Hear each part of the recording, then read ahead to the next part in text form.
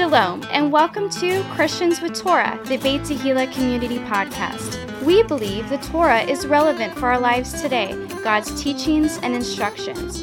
You may very well be part of the first generation to be born again, filled with the Holy Spirit, and have the Torah, a Christian with Torah.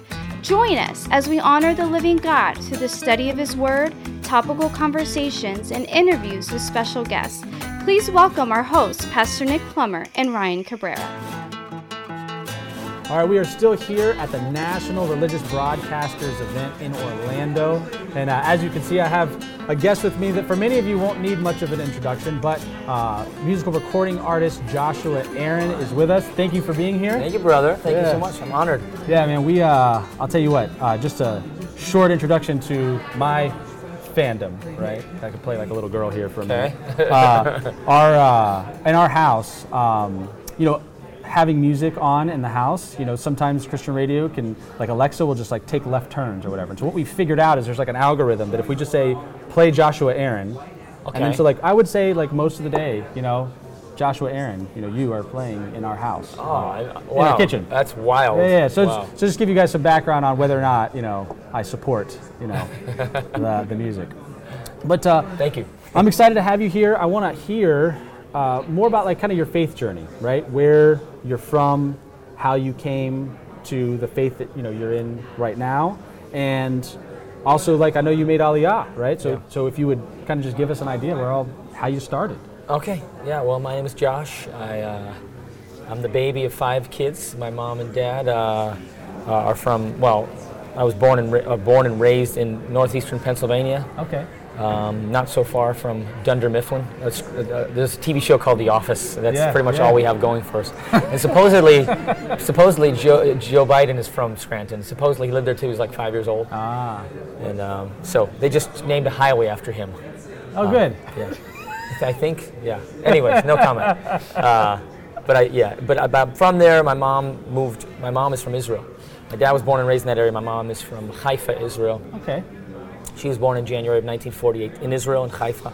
Oh, pre a few months before the state of Israel. Yeah, wow, incredible. My grandmother fled the Holocaust. Her name was Ruth Epstein in the early 40s and made it to the Promised Land, Israel. Wow. And she had her first child in Jerusalem, 1945, my uncle Micha, and then moved to Haifa as things got a little rougher because here, now they're about to announce statehood, and it was Haifa is the 3rd largest city in Israel, and it wasn't Jerusalem, wasn't so intense, and that's where my mom was born in January, and Israel was reborn in May, So, but my grandmother, they were waiting for her, clearly. Yeah. But my grandmother, she had a hard life. She just fled the Holocaust.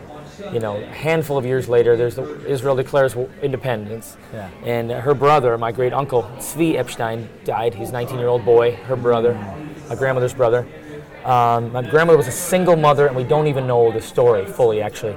But she was a single mother, and she gave up both kids up for adoption in 1948. My mom was adopted into an Orthodox couple's home, another Jewish home, of course. My uncle was adopted into a secular kibbutz Jewish home. He still lives in the same kibbutz, big farm community north of Haifa, 10 minutes north of Haifa. And my mom was adopted in an Orthodox couple's home who couldn't have kids. They also fled the Holocaust, thank God, made it to the Promised Land. And long story short, my mom ended up in America through her adopted mother, brought her to America when she was 11. So, my mom ended up in a Jewish summer camp one summer, and a religious summer camp. She went to Orthodox yeshiva and stuff in New York. And she fell in love with a Gentile, my dad, at a Jewish summer camp, and it should not have happened. It's funny, I went to Temple Israel preschool. So really? Yeah, really? As odd as that is, yeah. All right, yeah, so my mom was the other flipped the other way, and my dad was just he had a summer job, cleaning the grounds, and she fell in love with this. Oh, wow. My dad fell in love with this exotic Israeli, Yeah. She just got her citizenship at 17, and my dad is the oldest of 9 kids.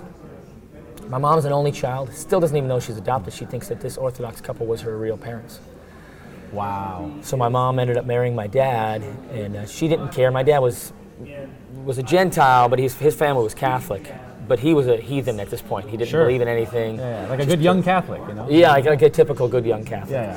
Yeah. And so my mom didn't want anything to do with Christianity, but she just loved my dad. He had 9 he was the oldest of 9 children.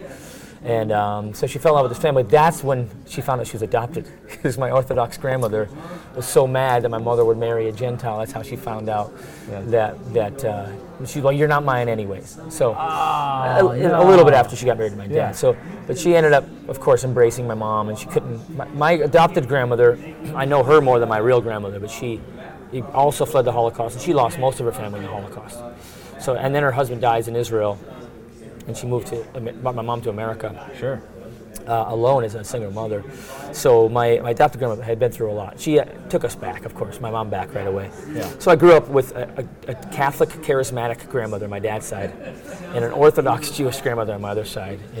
Wow. And she lived long life, 97 years old. So I grew up on Shabbat. I visited her. She'd smash the kippah. Don't you forget, you're Jewish. Your mother's Jewish.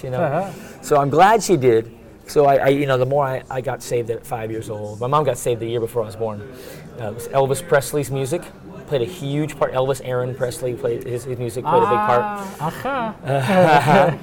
And then she got saved. There was a Messianic rabbi named Martin Chernoff, big pioneer. Is that Joel Chernoff? Joel Chernoff's dad. Wow. Yes. Okay. Cool. So I always call Martin. I never met him because he died when I was little. I always call him my spiritual grandfather because, and Joel, I call Joel Uncle Joel. And if you don't know who Joel Chernoff is, he's the best Messianic. I think he's he's the roots of Messianic music. Sure. Paul Wilbur also is too, but he's more the worship side. Joel was more of our Keith Green, or he was singer-songwriter. Sure. Sang, in a very Jewish folk way, but modern folk way, Yeah. So Joel's dad, Joel Chernoff. Lamb is the name of the band. I'd love to plug Lamb. They were my favorite classic Messianic band. Sure. Yeah. So I finished my story. Yeah, so my mom ended up in America. She got saved through Martin Chernoff. And then I went to America. I went to Israel with my mom in 1998, where my uncle, my mom's brother, had been looking for her for 50 years, 50.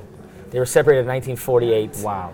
And reunited in 1998, Israel's Jubilee year. And not only I'm not making this up, I promise. I'm not I'm not a TV evangelist. So, I'm sorry, I have a lot of TV evangelist friends that Nothing against TV evangelists. No. I've been out with them, and I'm like, that's sort of what happened. But sorry. Makes for a better story. Right? Yeah. So he was invited on this TV show, my uncle, and they actually brought my mom out to surprise him on national television in Israel, in Tel Aviv, in 1998. Yeah. Wow. I just did an interview last year with CBN, and they put some of the clips up there as well, just telling that story. And I was sitting in the audience. I was 20 years old. I'm 45 now. So for me, it was my first time to Israel. I'd heard all my mom's stories growing up in Israel and how she missed Israel.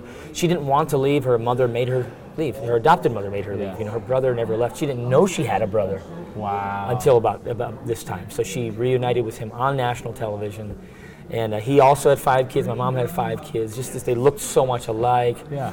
And I ended up, after that show, just feeling this call to come back to Israel. And I live in Israel now, 9 years total, actually. 8 years consecutively as of next month, and 9 years total. And my kids are 5 kids, raising my 5 kids there on the Sea of Galilee. Yeah.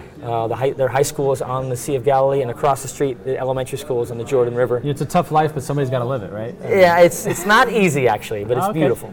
Yeah. Living in Israel is different than visiting. It's a little different. That's interesting. It's a young country, So tell us a little bit about that. So you live in Israel now. What you've obviously lived in America most of your life, right? And so for almost a decade now, you know your way around, you know the ins and outs. Like what is the biggest differences you would say for somebody that has come to Israel, made Aliyah, and now what makes it more difficult or easier or what? Well, if you're planning to make Aliyah, make sure you know you're supposed to make Aliyah. Yeah. Because I have seen it hurt families. I've heard it'll spit you out. Like the land will spit you out if you're not supposed to be there. If you're not supposed to be there. To whom the Lord calls, He equips. That's right. So if you're called, it doesn't matter. You can go anywhere. That's a good point. But of course, you should go to Israel if you're called. And I knew I was called to go back. My 19-year-old, I've got 5 kids. My only daughter is in the Army now. Yeah. So you give your children to the country. So it's a big commitment. And people are so beautiful, but the culture is a little bit more of a fight or I don't want to say fight or flight, but there's a reason why Israelis, when they come to America, they do so good in business. Yeah, they're because tough. No means maybe in Israel. Yeah. You go to the Israeli consulate, like, no, we can't do that. I'm like, And I'll be like, okay. And because I'm American, I'm Sure. a believer, we're supposed to show that we're believers by our love. Respect authority, you know. The guy next to me is like, how dare you? No way, I'm not going to take that. And then they'll argue for about 10 minutes, and then like, he's getting it done. Yeah, you know what I mean? Squeaky wheel gets the grease. Exactly. So it's the Middle Eastern culture where, Sure. and then you'll still see people arguing. This doesn't happen all the time, but Yeah, I went to business school, so I'm more the proper business practices. Yeah. Where they're like, oh, you say no? Tell me why you're saying no, and you'll get to the bottom of it, and that's why they do so well. You see a lot of Israeli businessmen; they're so good at negotiating. So for me, there's just some of that culture. Just leave the cash on the table and just say, look, either you want the cash, right, or you don't. Yeah. So that's as far as I'll go on, because Israel, there's so many beautiful things about the culture. So we were just talking about the culture. So, but my kids are raised there, so they're just like, my son Shuki, he's 17. He's going to the army next year. He was our shyest child. He didn't talk much in public. Now he's like the cool dude. He's just like, because you're forced to, well, my daughter was in kindergarten. Another boy slapped her, hit her. Yeah. So I told her, go back to school and tell your teacher. And she said, okay. So the next day I asked her after school, did you tell your teacher? She said, yes. I said, what'd you say? She said, I told the teacher that he hit me. And I said, what did the teacher say? She said, hit him back. That's what I'm talking about. This is not America. Yeah, this is not America. And it's like, we were scattered, we were persecuted, learn to stick up for yourself. That's right. You know what I mean? So there's those cultural things that we've learned throughout the years. I'm a nicer guy. I'm a typical American too. Sure. And I don't want to claim that I'm the nicest guy in the world. In America, we have a little bit different culture. Yeah, we our own way. So, but my kids have navigated it so well, and my daughter, and they still haven't lost their kindness, which is great. Praise God. And a lot of people are so kind in Israel, especially if you earn their trust. Right. So there's so many beautiful things, and the area we live in is beautiful as well. Yeah, I was just thinking the views that you guys miss. I mean, even the high school you were mentioning, the Dawn, the Sea of Galilee. Yeah. Going to those places. I mean, I think people travel from all over the world just to see this, right? Yeah. And so then to live there. Oh yeah, I drive by. We go down the winding hills of the Galilee to drive my kids to school. I look to my right. There's the bridge. And you look to my right, there's the Yardenit, the famous baptism site. And every day I'll just see all these white robes just getting dunked, and I'm just driving my kids to school. It's like a normal day. And my son across the street at his high school, my daughter's out of high school, she's in the army now, he's like, Dad, yesterday I snuck out of class and went swimming in the lake. I'm like, that's so cool, man. That's so cool, Yeah. That is incredible. Yeah. So wow. So I mean, now living in the land of Israel for 10 years, obviously you have a wildly successful recording artist career. Could you tell me, do you have a favorite part of the music and how you bring that to people? What is it that gets you going when it comes to that kind of stuff? Music, when I got saved, I was 5 years old. So the next day, I started singing songs to the Lord. Like I just had these melodies. I don't think anybody would want to sing them, but I just was making up songs to the Lord. And as I got older, I went to high school in the States, and my music teacher made me start singing at every special. So I'm like, maybe this is something that I have. Yeah. But the more I sang, the more I knew I just wanted to sing about the Lord. It wasn't some sort of niche that I'm trying to find. I just wanted to sing about the Lord. And then going to Israel at 20 years old, I just wanted to sing about Him in His first century contexts. Yeah. And then being raised in a unique way, that I'm around a lot of Christians, and then also with this Orthodox Jewish grandmother, all my childhood and young adulthood. So God was showing me how to navigate those two worlds, And I knew I was called to do it. So moving back to Israel, I thought my career would go down moving to Israel, because there's just a lot, you're kind of starting from scratch. But thank God for a little website called YouTube. Yeah, no doubt. That really helped, No doubt. That's when I started in 2009. If you notice any YouTubers that really grew fast, it was 2009. Yeah. Although I didn't grow that fast, but it helped starting right then. But I went all in when I realized I went to business school, so I thought I'm gonna start studying this industry. I almost signed a record contract. It wasn't anything huge. Sure. But I just thought I need to do it on my own. I need to figure this out. I need to make sure I stay. And not they would do anything wrong, but I just knew I needed to stay on something that God could lead, that a Christian record label wouldn't understand, you know. So we went all in, and every year my wife's like, aren't we selling records? Don't we have money? I'm like, well, I spend it on the next one. It's always just investing if I don't have a label to back things. So, but we have throughout the years we developed a good fan base, if I could say the word, Sure. so that we do crowdfunding, you know. We run it as a for-profit. So when Israelis ask me what I do, I'm a professional singer. Yeah. What are you saying? Well, I'm a Jew that believes in Jesus and live on the sea, in the Kinneret, the Sea of Galilee. Yeah. And then they'll look me up like, oh, this many views. That's pretty cool. Yeah, And it's always a great conversation, you know, starter. So Sure. so then what is, so if somebody wants to support what you're doing, I mean, we're in this digital age, Yeah. and it's, you know, Spotify, it's YouTube, it's all these different platforms yeah. and things like that. What is the best way to support, you know, you in your music? Well, for me, I don't want to end. I don't want it ever to end at Joshua Aaron. You know. Sure. So for me, if they download and if they share my music, that's great. Yeah. Or that helps. But we have a nonprofit called Gather the Nations, so we want to help equip the next generation. Not to become the next Joshua Aaron, because I'm not really a good teacher, but I do believe in the idea of networking, a kingdom-based level of networking. And I believe Israel is still called to the nations. Yes. So our first conference we're doing in Dallas on the Feast of Trumpets called Gather America. Okay. And then next year we're doing Gather Africa. We're celebrating the Feast of Trumpets together. Wow. In Frisco, Texas, North Dallas. And who are you gathering together? So you're equipping the next generation of musicians, or? So right now this is just a worship festival. Okay. So this is just kind of gathering the believers together. Okay. But the undergirding, we're starting a music school in Kenya. And we already sent, 12 instruments to them, and we're writing a basic curriculum for them to learn digitally. So we're not going to fly to every place. So it's something that's replicable. Aaron Schuster's a part of it as well. Yeah. He's my best buddy, and he's a music. He went to school to be a music teacher. Like he's not just a famous so Christian he is a singer. teacher. Oh yeah. I call him my chief musician. But yeah. So we really want to, but through the lens, not of the West, because the West, God has blessed the West. The music in the West is beautiful. Sure. But I believe that God's given a sound to every nation. I don't believe that cultures need to act Jewish. They don't need to sing our songs. Sure. Our style. Sure. In other words, in Mongolia, they've got a beautiful sound and a culture that God's given to them. They should not have to sound like Bethel, which is a beautiful sound. It's in the West. Absolutely. And they don't have to sound like us either. But if they're going to sound like somebody, hey, why don't you start from where it began? Yeah. Why don't you learn some Hebrew songs as well? So it's something that we're going to see grow throughout the years, and people always approaching me, asking me for information. So we want to start on the worshiper level, not the worship leader level. Some people think, how can I become a worship leader? Don't even think that. I started as a worshiper, and I wanted to lead worship wherever I could. I wanted to sing about Him since I was 5 years old, wherever I could. The worship leader should never be the goal. The worshiper should always be the goal. Yeah. With God, wherever He is, no matter who's with you. Yeah. And if you're going to be a worship leader, then God will reveal that. It took me a decade to realize I was going to be a worship leader to lead people in it, Yeah. So we want to raise up people as worshipers, like David driving the demons from Saul, It's interesting too, because right now we've been promoting this 21 days of prayer and fasting with the Isaiah 62 So beautiful, fast. wow.